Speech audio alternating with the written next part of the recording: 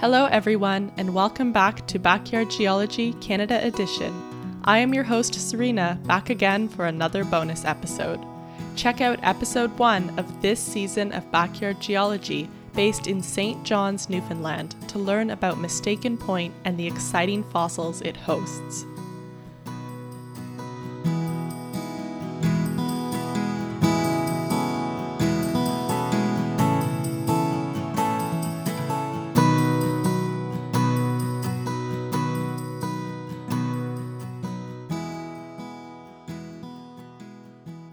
Down the coast from St. John's, Newfoundland lies Mistaken Point, home to fossils of Ediacaran biota and some of the first large life forms.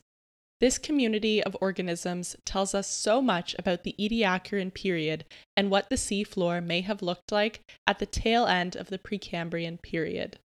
Today, I am joined by graduate student, fossil enthusiast, and fellow traveling geologist team member Noelle Lynn in St. John's, Newfoundland. Hi, Noelle. Hello. The more I learn about geology, the more I have come to realize that fossils are all around us. How much would you say you love fossils? I love them a lot, and they will always have a special place in my heart. That's great to hear. Me too. I wanted to talk to you today because you have studied paleoenvironmental reconstruction and have used fossils to do this.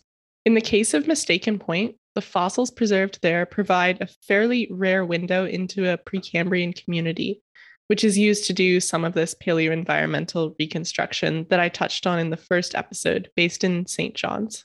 Today, I hope to dive deep into how we use fossils like those at Mistaken Point to tell Earth's history, and I think you're just the guest to help me out with this.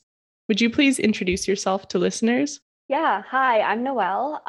I am a geologist, and I did my undergrad degree at Queen's University in geology, and now I live here in St. John's, and I'm doing my master's degree in geology with a focus on geochemistry.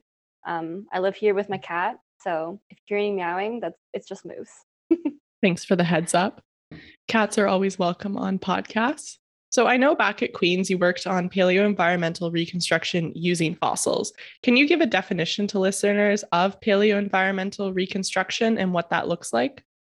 So we use different techniques in geology to look at what the environment would have looked like at the time of deposition. So if you think about the ocean right now, sand is constantly moving around. It's soft. It's not a rock yet, and it's recording a record as we speak. And so we're basically looking at what it would have looked like in the rock at time of deposition. So when the rock was still soft. So we can use stuff like fossils and geochemistry and sedimentary structures to look at conditions from time of deposition, such as salinity, such as if it was warm or cold, such as wave energy, and basically look at how the rock formed to be what it is. And that just gives us a deeper understanding of what we're looking at. So you're using the hints that are the evidence that is available on today's Earth to reconstruct the past environments over, Earth's extensive history. Yes. So what is your main area of research now at Memorial University? So now I'm looking at the geochemical side of things. When I was back at Queen's, I mainly used fossils and sedimentary structures, but now I'm looking at the geochemistry. So my research project is on shales from offshore Nova Scotia, and it's straddling the Jurassic-Cretaceous boundary, which, as I guess most people know, is when the dinosaurs were around. And we're basically looking at the geochemical changes across the boundary, what the conditions were like at time of deposition, like I was talking about. So we're looking at whether or not the water was oxygenated, and we can divide that into oxic, which means quite oxygenated, suboxic, which is not very oxygenated, and then anoxic ferruginous, which means no oxygen and iron rich, and eosinic, which is no oxygen and sulfur rich. So that's one part of it. And then we're also looking at terrigenous input, which basically means what is eroding on land to provide the source of sediment for what we're looking at. And then we're also looking at bioproductivity. So was there life at the time of this deposition in my region? And if so, what can we deduce from the geochemical signatures? When sediment is depositing in the ocean, it records the geochemical signatures of the seawater around it. So the trace element and the isotopic values are that of the water around it.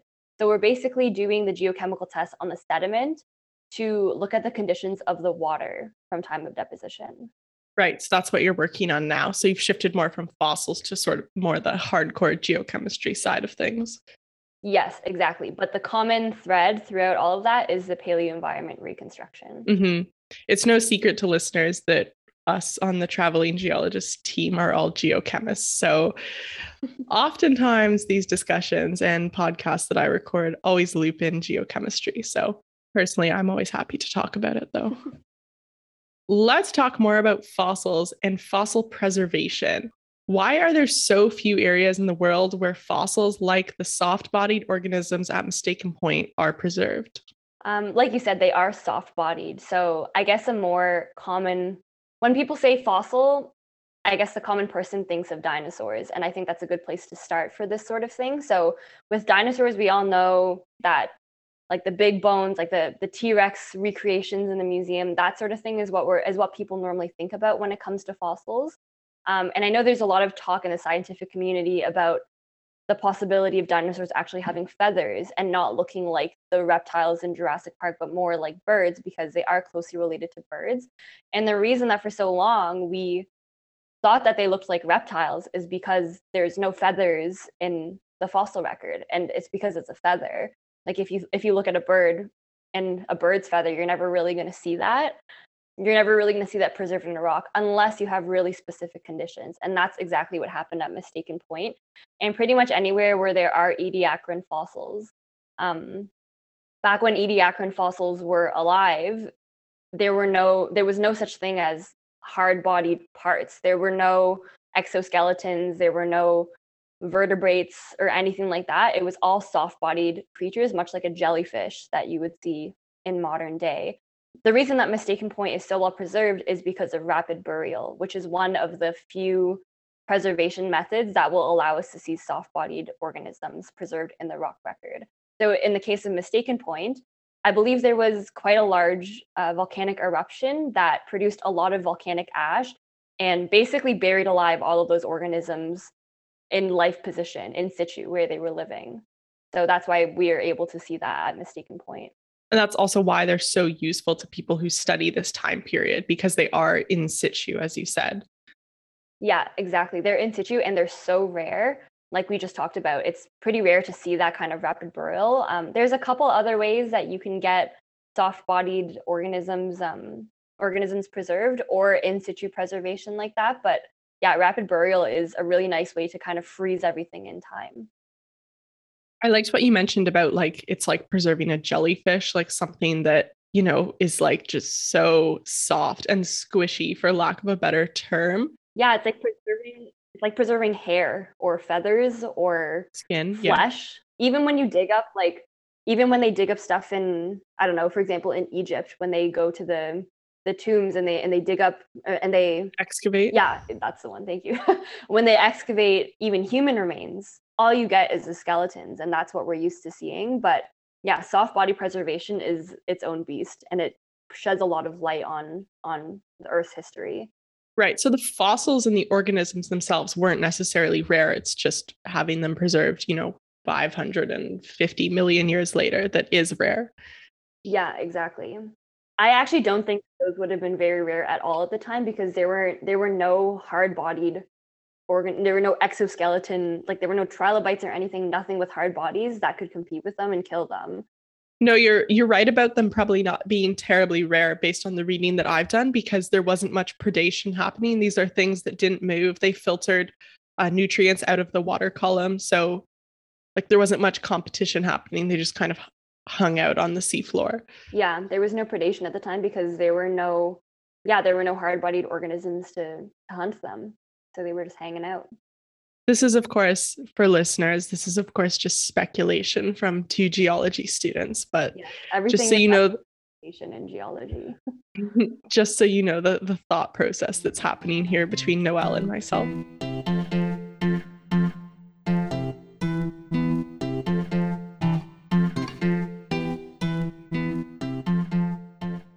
So I know we already touched on paleoenvironmental reconstruction, but let's dive into that into more detail. How are fossils used specifically in paleoenvironmental reconstruction? And can you give any examples from your research? Yeah, so one of the most important things one of the most important uses of fossils in geology is looking at time, constraining time. So we have what are called indicator fossils that basically they we know exactly when they evolved and exactly when they went extinct.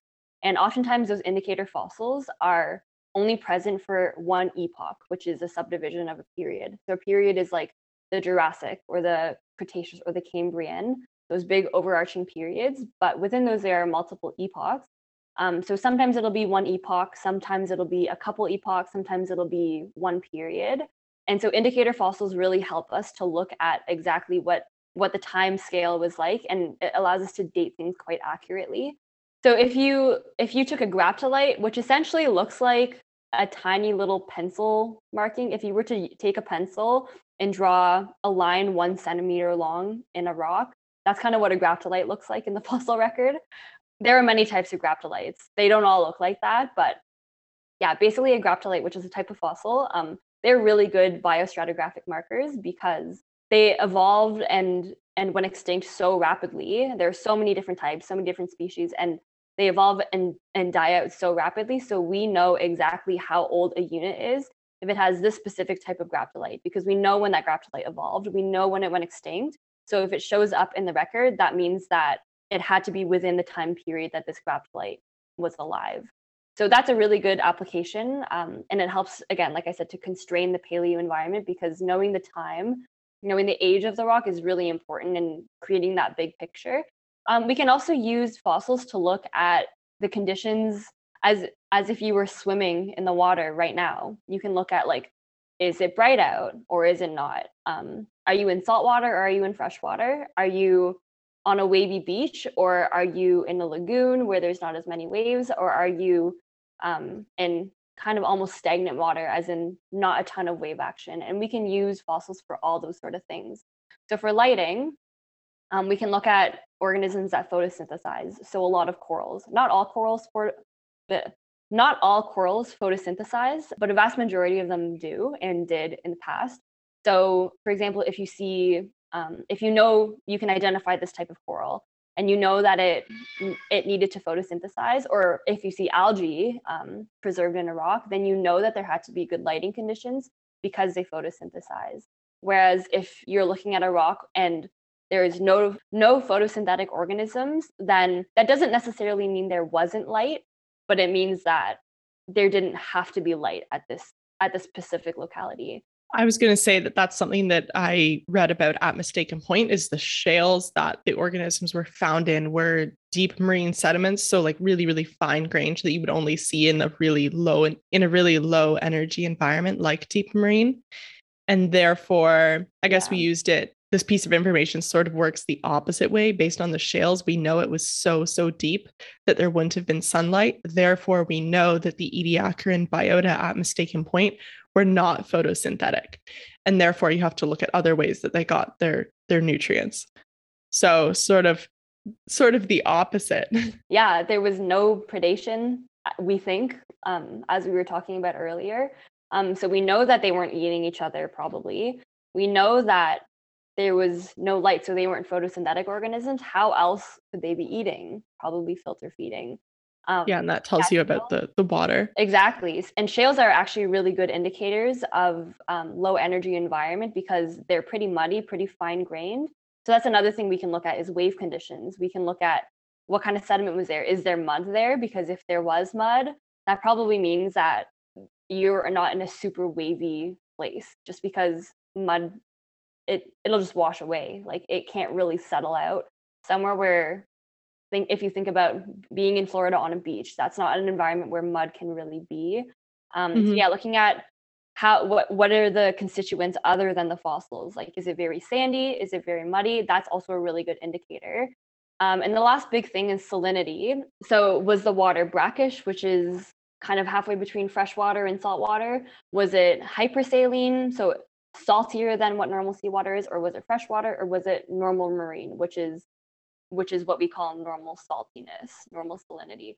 So there are certain organisms such as crinoids that can tell us that. And crinoids they were kind of like almost like stone flowers. So they sat on the seafloor. They were what we call benthic, which means living on the seafloor, and they were attached to the seafloor.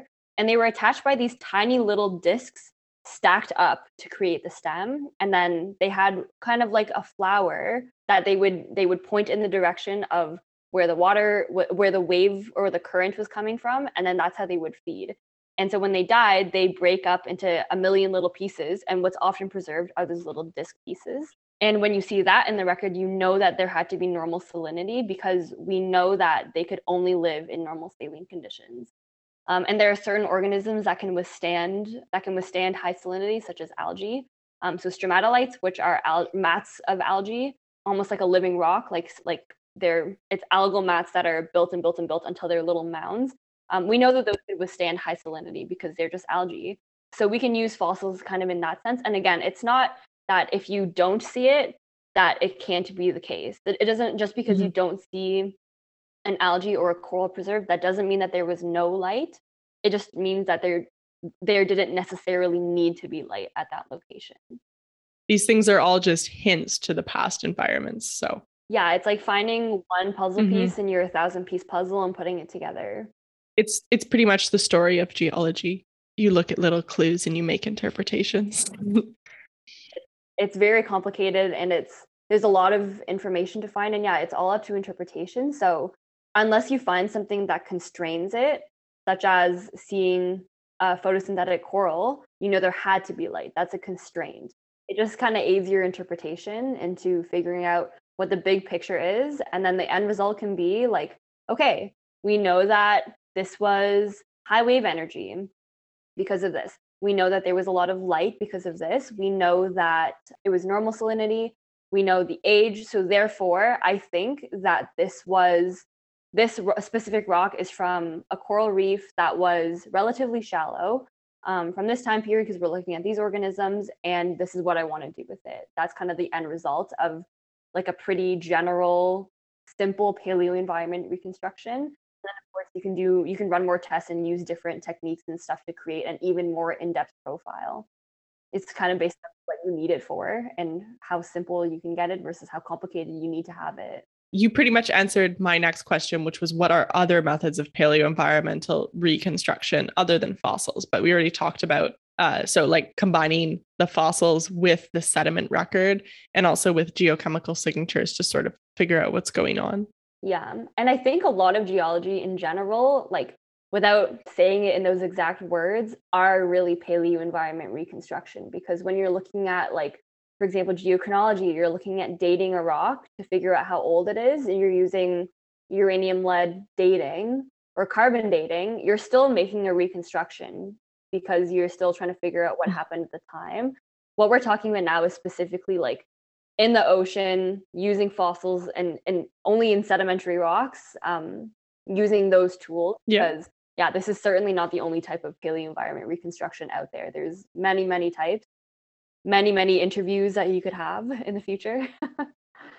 Well, my previous area of research was in structural geology, and a lot of that is like looking at folded and mangled rocks, sedimentary or otherwise, and then working backwards to what they may have looked like originally, and sort of delineating the different stresses and strains that went on. Yeah, that's also another really cool application of it. Like, how did this become this like super mangled and folded and fractured rock that I'm seeing now? What was it before? And like, how did this even happen? That's kind of also what I'm looking at, although there's no heat or pressure. It's just, there is a little heat and pressure at the end of the day, but throwing heat and pressure into the equation for structural geology makes things a bit more, I don't want to say complicated because it's all complicated. Frustrating is the word that comes to mind. Yeah. Just another piece of the puzzle, another little tool that you can use to figure out what the heck happened to your rock.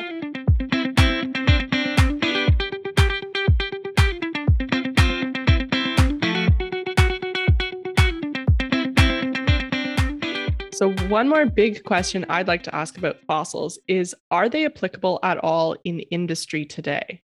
Yeah, absolutely they are. So fossils occur in sedimentary rocks, and in sedimentary rocks, that's where the oil and gas is. And oil and gas, as I think is pretty common knowledge, everyone knows, is very lucrative. So obviously people want to find the oil and gas so that they can remove it and then they can buy a house with it or whatever. So we can use fossils.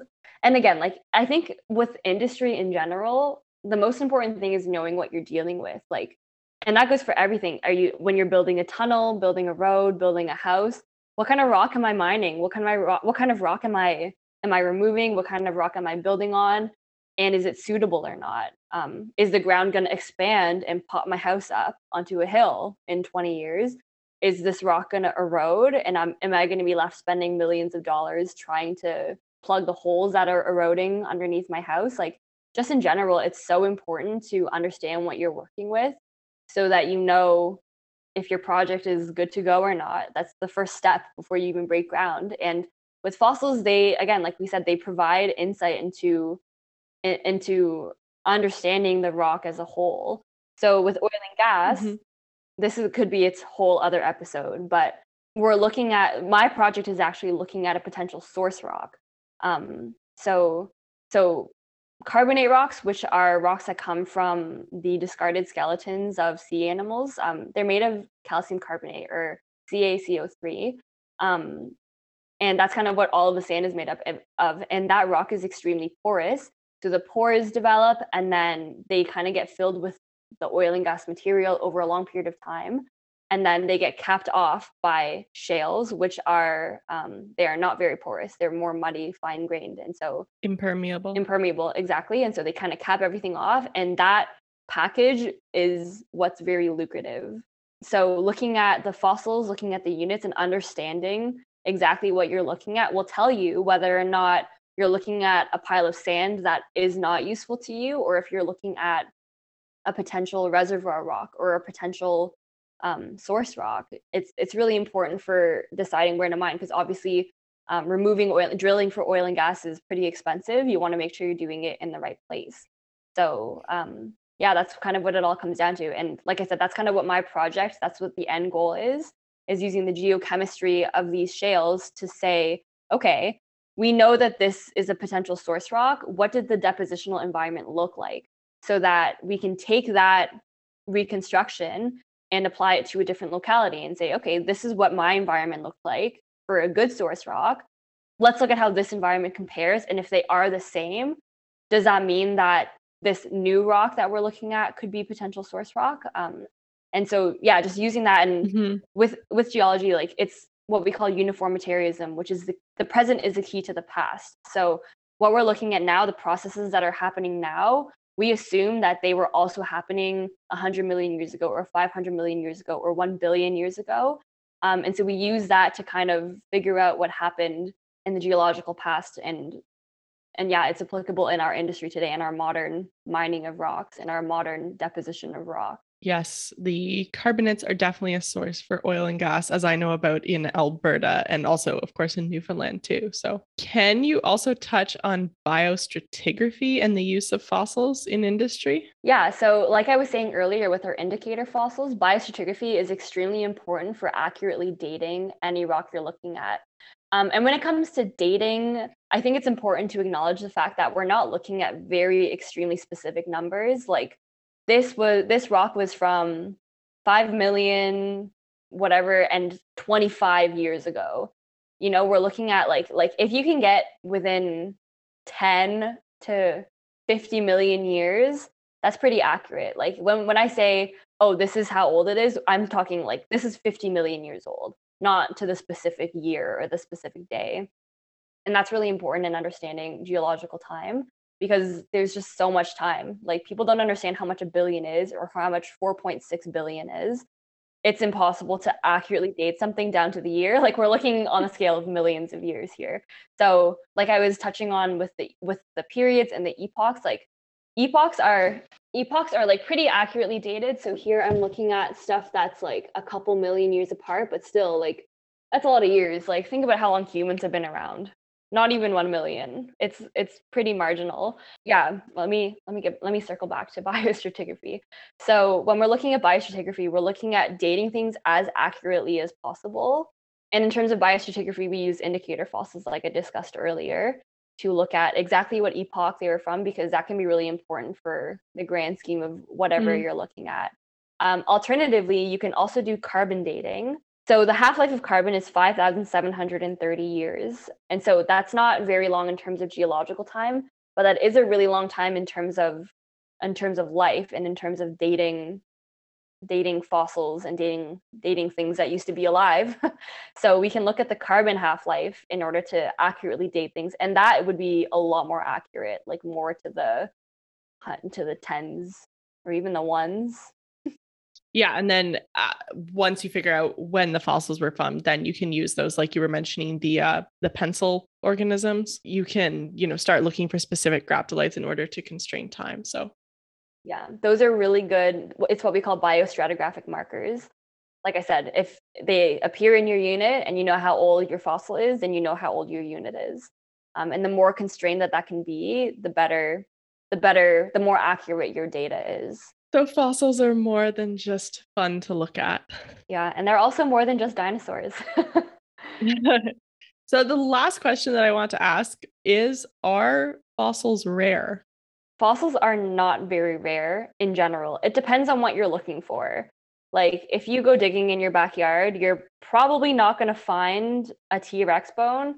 Although if you go over to our other podcast, Backyard Geology, hosted by Dr. Chris Spencer, then you might hear of some stories where people actually did dig in their backyard and find something really crazy and cool. But yeah, that's not the norm in terms of finding like big dinosaur bones. Like when people say, "Oh, I'm digging up fossils," that's what you think of. That's not really all that fossils are. If you go to the beach and you pick up a little shell, that would eventually turn into a fossil.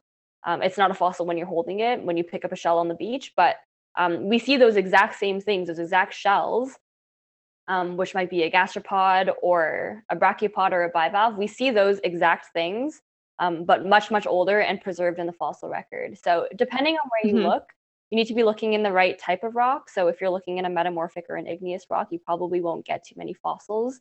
But if you're looking in a sandstone or a carbonate rock, then fossils are really not hard to come by. Like I said, it really depends on what you're looking at and what you're looking for. Yeah, I was going to say like crinoids in Southern Ontario are like literally everywhere, but you have to be knowing what you're looking for. Those little discs that were part of the stem. You can find them anywhere. Yeah, once your eyes are tuned to it, like they're literally everywhere. Like at Queen's, where I did my undergrad, our geology building, Miller Hall, there were steps leading up to it. And there's like a bunch of crinoid stems in there. And I was like, wow, what the heck? I thought this was concrete. It looked like concrete, but Kingston is the city of limestone. Everything there is made of limestone because there's a ton of limestone all in there, as I'm sure you might know that. Yeah, it's just chock full of fossils everywhere. I am definitely familiar with the fossils in Southern Ontario, and I think there's a lot of exposure of that on the Traveling Geologist social media pages. But like for listeners, basically Ontario, you have the Canadian Shield, which is all, these heavily deformed metamorphic rocks, a lot of which are very old. But then just in Southern Ontario, you have all this sedimentary cover rock from about the Paleozoic period. From the Ordovician, at least in Kingston. In the realm of 400 to 450 million years ago. But there are... And in terms of life, that was like pretty much all life was in the ocean. Like the Devonian period is really when plants started to develop. Like if you're on a beach in Southern Ontario, you have, the rocks of the beach. And then you also have all the rocks that were sort of eroded into the lakes or whatever and washed up onto the beach. And you can find so many fossils. But for example, on the West Coast in Vancouver, if you're on the beach, it's like mostly all igneous rocks. So you find these sort of round, polished bits of granite and diorite and stuff like that. And there are not fossils there. So it really depends on who you are. Like here in Newfoundland, there's tons of fossils. Like we talked about, we obviously have Mistaken Point, which is a huge Ediacaran site. I have a bunch of friends that are doing Ediacaran fossil studies on on the Buena Vista Peninsula, which is a couple hour drive away from St. John's. There's Bell Island is it's like 20 minutes away. You have to take a ferry to get there. But I actually worked at Memorial in the fossil lab. Like, I took a job helping them organize fossils and catalog fossils over the summer. And so many fossils were from Bell Island. They have a lot of Rhizophycus, which is a resting burrow for trilobites. It's basically like a little, I don't know if this is appropriate for the podcast. It looks like a little butt, a little butt in the sand, and it's where trilobites rested. We also had a lot of Cruziana, which is similar to Rhizophycus. So Rhizophycus is the resting position, and Cruziana is the moving traces. So you can see little like leg marks from them scuttling along the seafloor. There's a ton of fossils here. It really depends on where you are in the world. Canada. Yeah. So the answer, are fossils rare? No, but it like totally depends where you are and if you have the eye for it. And I think kind of anywhere, like if you go somewhere, it's not going to be 100% metamorphic rock or 100% igneous rock. Like even in Vancouver, there's always, I think you could probably just do a quick Google search and find a locality with like some nice fossils there, although they might be deformed. It is like part of the Cordillera. So mountains cause a few problems. Yeah. There's the fossils. I absolutely love talking about fossils with you and paleoenvironmental reconstruction. I am a fossil enthusiast, but I am not a fossil pro. So I thoroughly enjoyed that. I know this wasn't a specific bonus episode on Mistaken Point, but I hope that listeners could enjoy our discussion on paleoenvironmental reconstruction, because I mean, the fossils at Mistaken Point were so important in constructing the Ediacaran period, which is, fairly elusive since, as we said, we don't have a lot of stuff preserved from the Precambrian, or a lot of life at least. Yeah, it's cool to look at what life was like before the Cambrian explosion, because we know so much about the Cambrian explosion because that's when things started to be preserved. But there's no way that we went from a single-celled bacteria to boom, you have an exoskeleton creature that's just like running around the seafloor, like eating other random organisms. Like, it didn't start out that way, and it's really cool to get insight into what happened before that. And we don't have a complete picture, and I don't know that we ever will, but it's really cool to see. We're working on it. Yeah, there's always room to grow, and there's always room to discover stuff. But it's really cool to at least have, like we said, it's essentially frozen in time. The way that they were preserved with rapid burial under volcanic ash. It's really cool to have that insight. And if any listeners are in St. John's, I urge you to go ahead and book a tour at Mistaken Point, because from what I've heard, it's a beautiful hike, beautiful fossils. If you go on a nice day, in the summer, you might even see some whales. It's beautiful. Yeah, I think you should do it.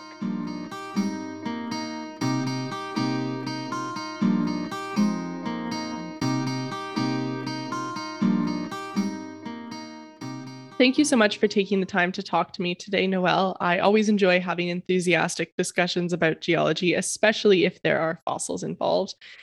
I hope listeners enjoy this podcast and learned a bit more about fossils, aside from the fact that they are just dinosaurs.